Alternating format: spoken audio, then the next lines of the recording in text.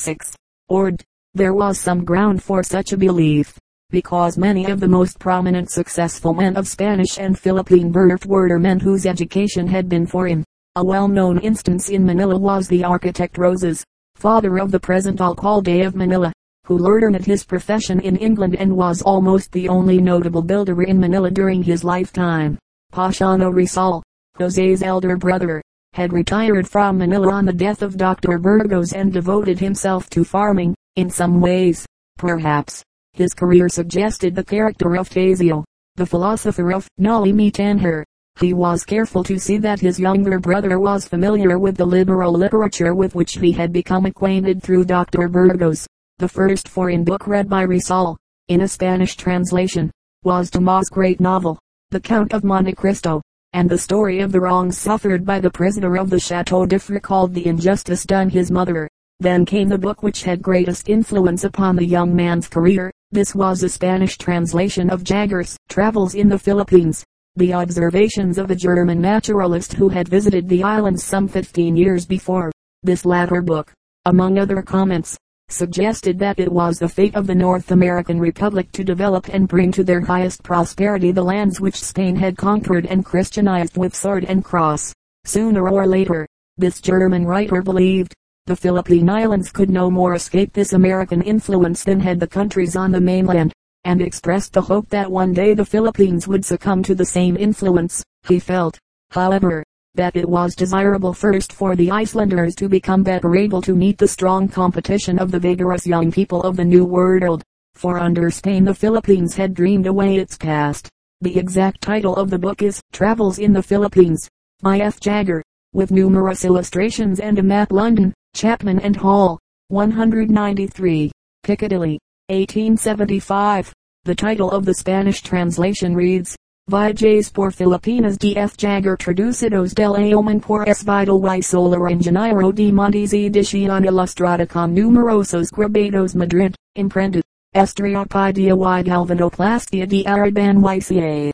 Sucesores derivados sire impresores de Camara de SM Call del Duca de Osuna, Num 3, 1875.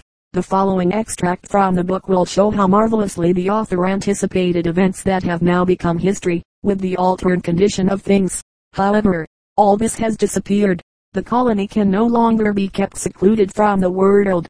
Every facility afforded for commercial intercourse is a blow to the old system, and a great step made in the direction of broad and liberal reforms. The more foreign capital and foreign ideas and customs are introduced, increasing the prosperity, enlightenment, and self-esteem of the population, the more impatiently will the existing evils be endured. England can and does open her possessions unconcernedly to the world. The British colonies are united to the mother country by the bond of mutual advantage, viz., the produce of raw material by means of English capital, and the exchange of the same for English manufactures. The wealth of England is so great, the organization of her commerce with the world so complete, that nearly all the foreigners even in the British possessions are for the most part agents for English business houses, which would scarcely be affected, at least to any marked extent, by a political dismemberment. It is entirely different with Spain, which possesses the colony as an inherited property, and without the power of turning it to any useful account. Government monopolies rigorously maintained, insolent disregard and neglect of the half-castes and powerful Creoles, and the example of the United States, were the chief reasons of the downfall of the American possessions. The same causes threaten ruin to the Philippines, but of the monopolies I have said enough. Half-castes and Creoles, it is true or not, as they formerly were in America, excluded from all official appointments, but they feel deeply hurt and injured through the crowds of place hunters which the frequent changes of ministers send to Manila. The influence, also, of the American element is at least visible on the horizon, and will be more noticeable when the relations increase between the two countries. At present they are very slender. The trade in the meantime follows in its old channels to England and to the Atlantic ports of the United States.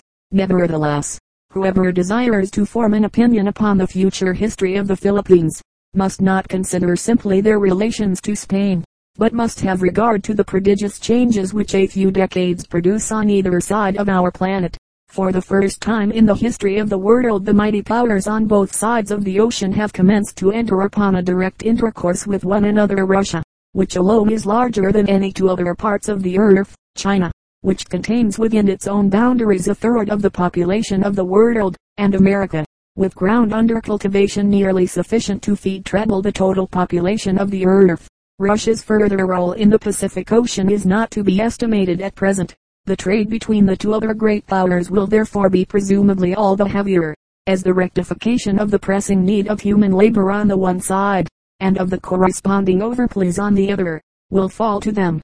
The world of the ancients was confined to the shores of the Mediterranean, and the Atlantic and Indian Oceans sufficed at one time for our traffic. When first the shores of the Pacific re-echoed with the sounds of active commerce, the trade of the world and the history of the world may be really said to have begun. A start in that direction has been made, whereas not so very long ago the immense ocean was one wide waste of waters, traversed from both points only once a year.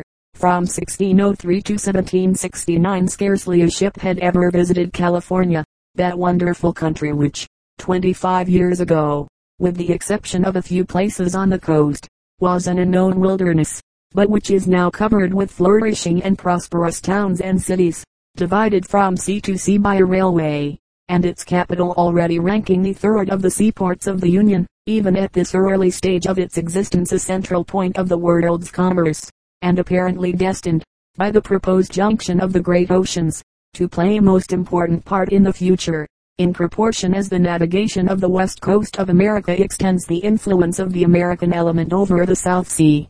The captivating, magic power which the great republic exercises over the Spanish colonies will not fail to make itself felt also in the Philippines. The Americans are evidently destined to bring to a full development the germs originated by the Spaniards. As conquerors of modern times, they pursue their road to victory with the assistance of the pioneer's axe and plow, representing an age of peace and commercial prosperity in contrast to that bygone and chivalrous age whose champions were upheld by the cross and protected by the sword. A considerable portion of Spanish America already belongs to the United States, and has since attained an importance which could not possibly have been anticipated either under the Spanish government or during the anarchy which followed. With regard to permanence, the Spanish system cannot for a moment be compared with that of America, while each of the colonies, in order to favor a privileged class by immediate gains, exhausted still more the already enfeebled population of the metropolis by the withdrawal of the best of its ability. America, on the contrary, has attracted to itself from all countries the most energetic element, which, once on its soil and, freed from all fetters, restlessly progressing, has extended its power and influence still further and further. The Philippines will escape the action of the two great neighboring powers all the less for the fact that neither they nor their metropolis find their condition of a stable and well-balanced nature. It seems to be desirable for the natives that the above-mentioned views should not speedily become accomplished facts, because their education and training hitherto have not been of a nature to prepare them successfully to compete with either of the other two energetic, creative, and progressive nations. They have, in truth, dreamed away their best days. This prophecy of Jagger's made a deep impression upon Rizal and seems to furnish the explanation of his life work.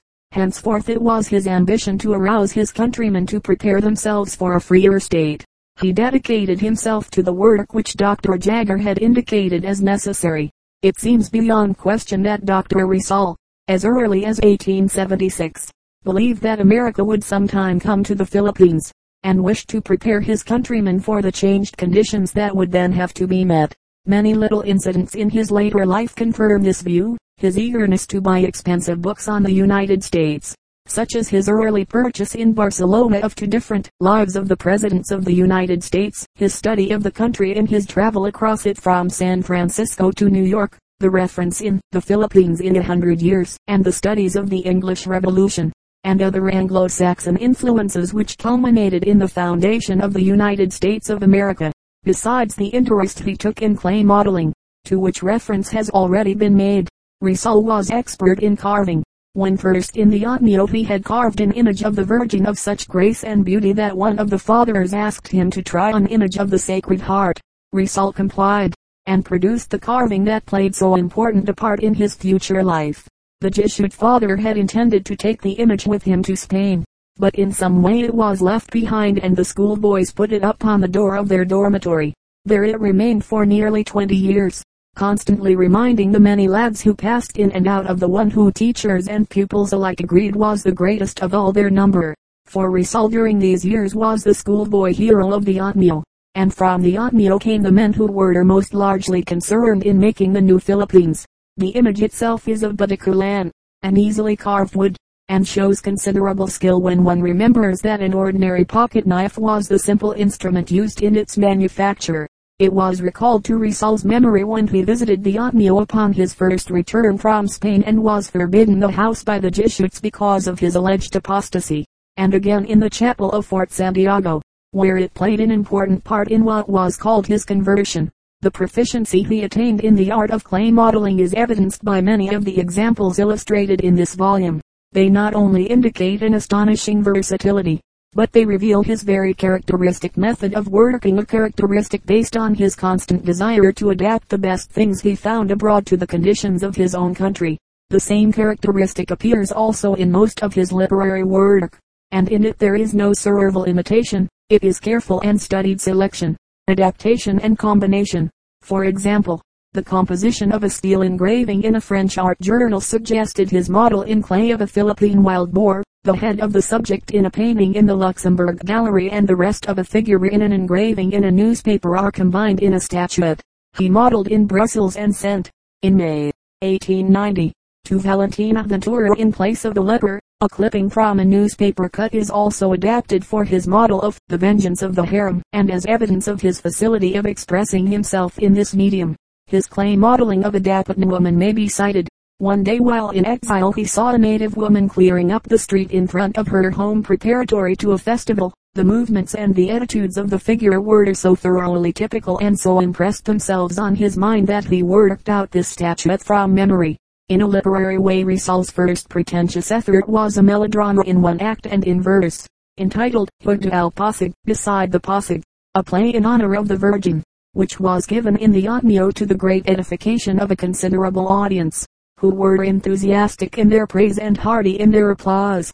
But the young author neither saw the play nor paid any attention to the manner of its reception, for he was downstairs, intent on his own diversions and heedless of what was going on above. Thursday was the school holiday in those days, and Rizal usually spent the time at the convent of La Concordia, where his youngest sister, Soledad, was a boarder. He was a great friend of the little one and a welcome visitor in the convent. He used to draw pictures for her edification, sometimes teasing her by making her own portrait, to which he gave exaggerated airs to indicate her curiosity. Then he wrote short satirical skits, such as the following, which in English doggerel quite matches its Spanish original. The girls of Concordia College go dressed in the latest of styles, bangs high on their foreheads for knowledge, but hungry their grins and their smiles.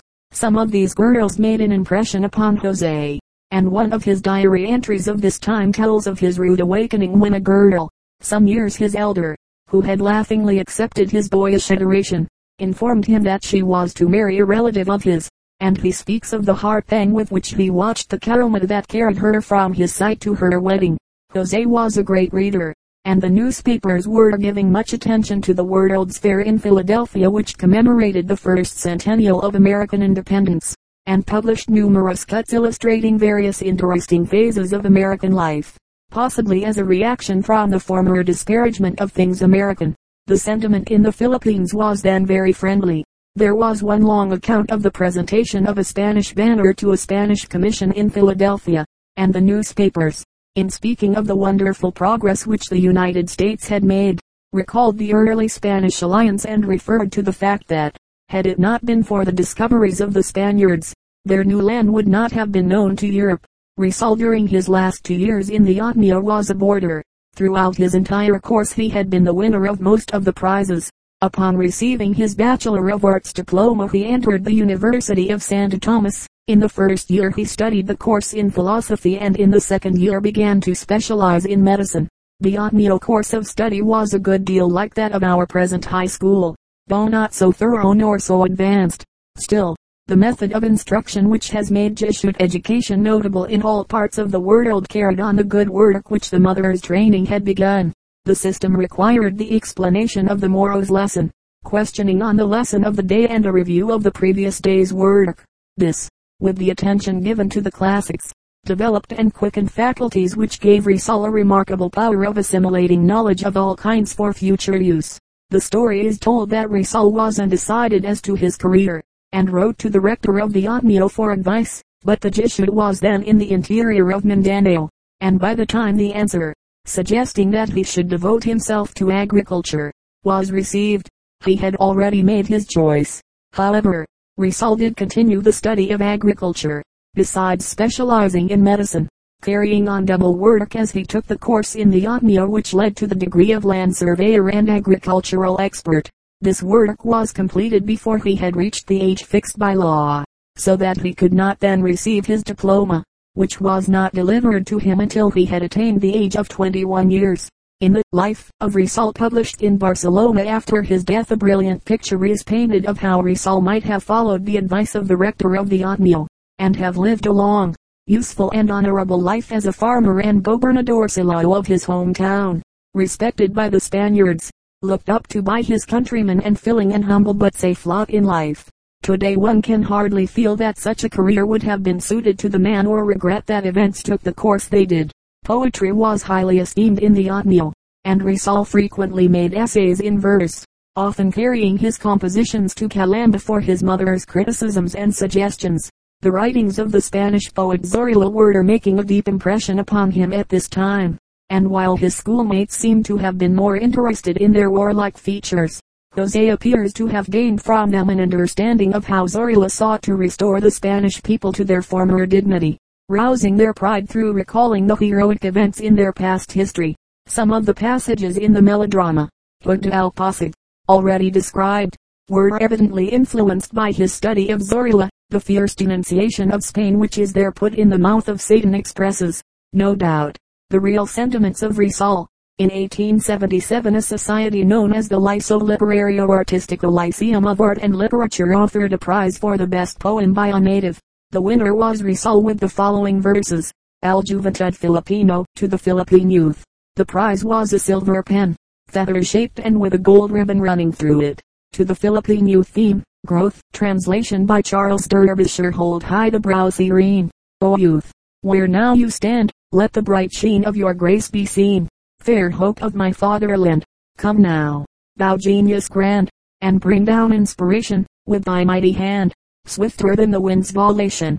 Raise the eager mind to higher station. Come down with pleasing light of art and science to the fight, O youth, and there untie the chains that heavy lie, your spirit free to blight. See how in flaming zone amid the shadows thrown, the Spaniard's holy hand a crown's resplendent band proffers to this Indian land. Thou, who now wouldst rise on wings of rich emprise, seeking from Olympian sky songs of sweetest strain, softer than ambrosial rain. Thou, whose voice divine rivals Philomel's refrain, and with varied line through the night benign frees mortality from pain. Thou, who by sharp strife wakest thy mind to life, and the memory bright of thy genius light makest immortal in its strength. And thou, in accents clear of Phoebus, to a pedal steer, or by the brush's magic art takest from nature's store apart, to fix it on the simple canvas length. Go forth, and then the sacred fire of thy genius to the laurel may aspire, to spread around the fame, and in victory acclaim, through wider spheres the human name. Day, oh happy day, fair Filipinas, for thy land. So bless the power today that places in thy way this favor and this fortune grand. The next competition at the Liceo was in honor of the 4th centennial of the death of Cervantes. It was open to both Filipinos and Spaniards, and there was a dispute as to the winner of the prize. It is hard to figure out just what really happened. The newspapers speak of Rizal as winning the first prize, but his certificate says second, and there seems to have been some sort of compromise by which a Spaniard who was second was put at the head. Newspapers, of course, were then closely censored, but the liberal Oceania contains a number of veiled allusions to medical poets, suggesting that for the good of humanity they should not be permitted to waste their time in verse making.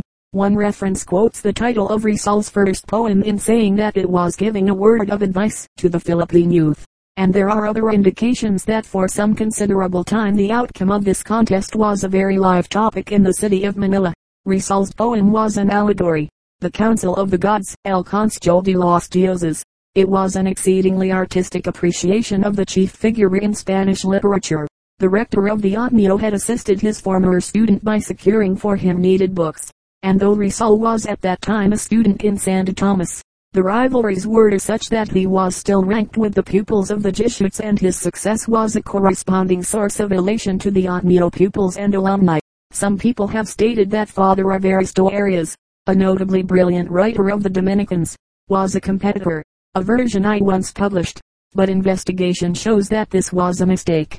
However, sentiment in the university against Risal grew, until matters became so unpleasant that he felt it time to follow the advice of Father Burgos and continue his education outside of the islands.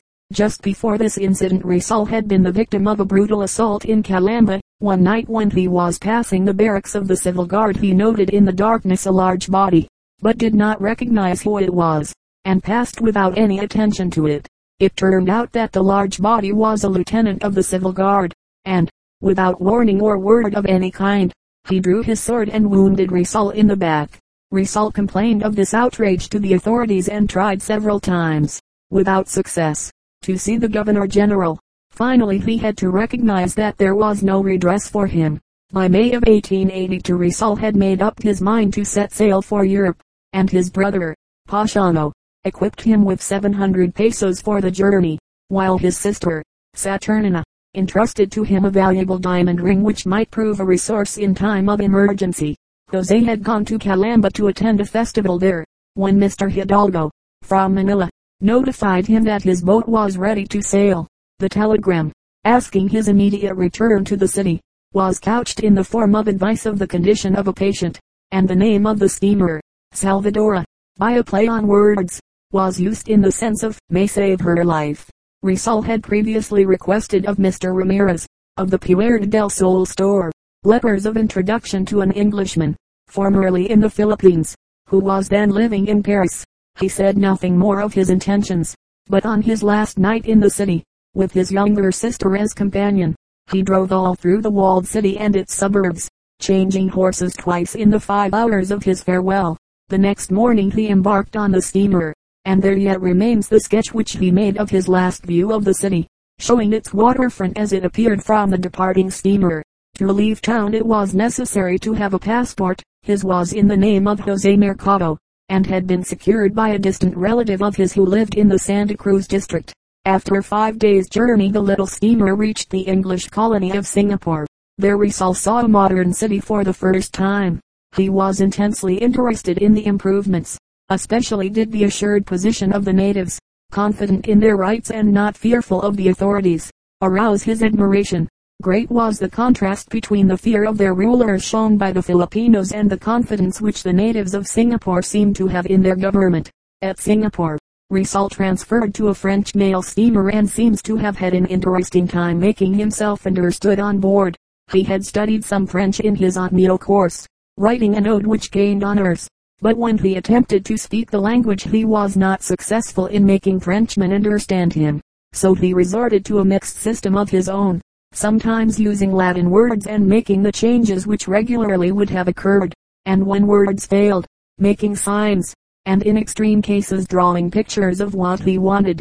This versatility with the pencil, for many of his offhand sketches had humorous touches that almost carried them into the cartoon class, interested officers and passengers, so that the young student had the freedom of the ship and a voyage far from tedious. The passage of the Suez Canal, a glimpse of Egypt, Aden, where East and West meet, and the Italian city of Naples, with its historic castle, were the features of the trip which most impressed him.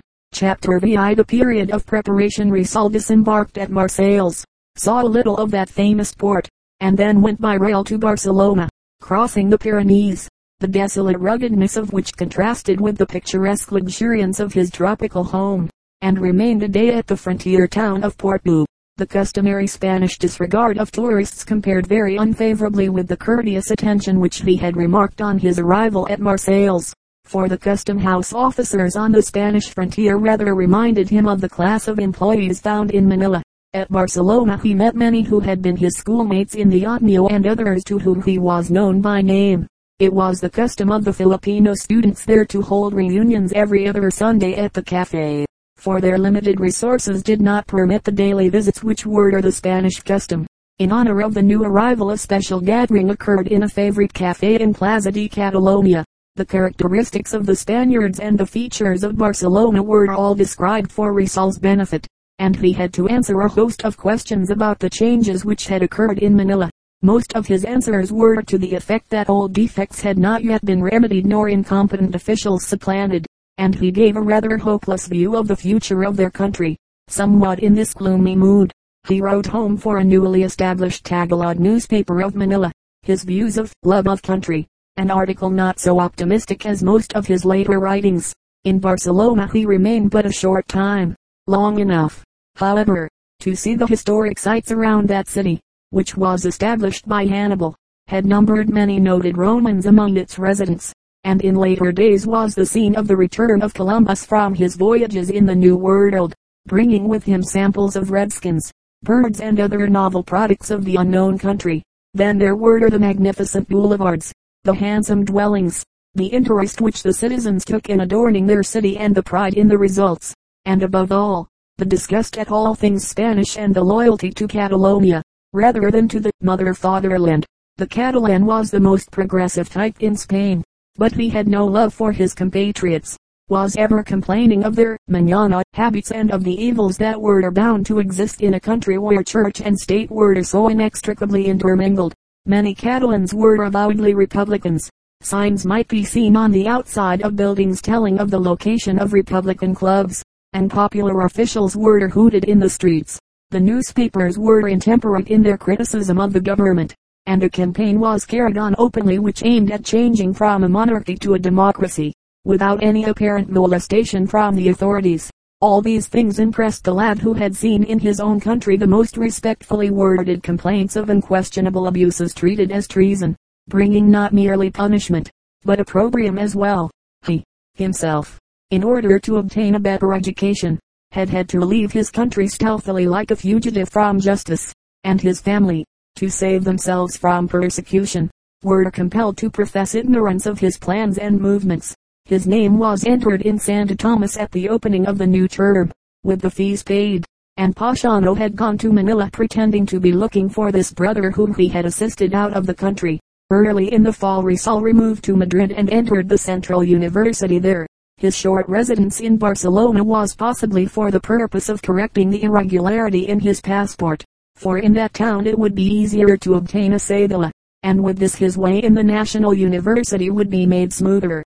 He enrolled into courses, medicine, and literature and philosophy. Besides these he studied sculpture, drawing and art in San Carlos, and took private lessons in languages from Mr. Hughes, a well-known instructor of the city. With all these labors it is not strange that he did not mingle largely in social life, and lack of funds and want of clothes, which have been suggested as reasons for this, seem hardly adequate. Jose had left Manila with some 700 pesos and a diamond ring. Besides, he received funds from his father monthly, which were sent through his cousin, Antonio Rivera, of Manila, for fear that the landlords might revenge themselves upon their tenant for the slight which his son had cast upon their university in deserting it for a peninsular institution. It was no easy task in those days for a lad from the provinces to get out of the islands for study abroad. Rizal frequently attended the theater, choosing especially the higher class dramas, occasionally went to a masked ball, played the lotteries in small amounts but regularly, and for the rest devoted most of his money to the purchase of books. The greater part of these were second-hand, but he bought several standard works in good editions, many with bindings deluxe. Among the books first purchased figure a Spanish translation of the Lives of the Presidents of the United States, from Washington to Johnson, morocco bound, gilt-edged, and illustrated with steel engravings. Certainly an expensive book. A History of the English Revolution, a comparison of the Romans and the Teutons, and several other books which indicated interest in the freer system of the Anglo-Saxons. Later, another History of the Presidents, to Cleveland, was added to his library. The following lines, said to be addressed to his mother, were written about this time, evidently during an attack of homesickness. You ask me for verses, translated by Charles Derbyshire. You bid me now to strike the lyre, that mute and torn so long has lain, and yet I cannot wake the strain, nor will the muse one note inspire. Coldly it shakes in accents dire, as if my soul itself to wring, and when its sound seems but to fling a jest at its own low lament, so in sad isolation pent, my soul can neither feel nor sing. There was a time, 'tis too true, but that time long ago has passed, when upon me the muse had cast indulgent smile and friendship's dew. But of that age now all too few be thoughts that with me yet will stay, as from the hours of festive play.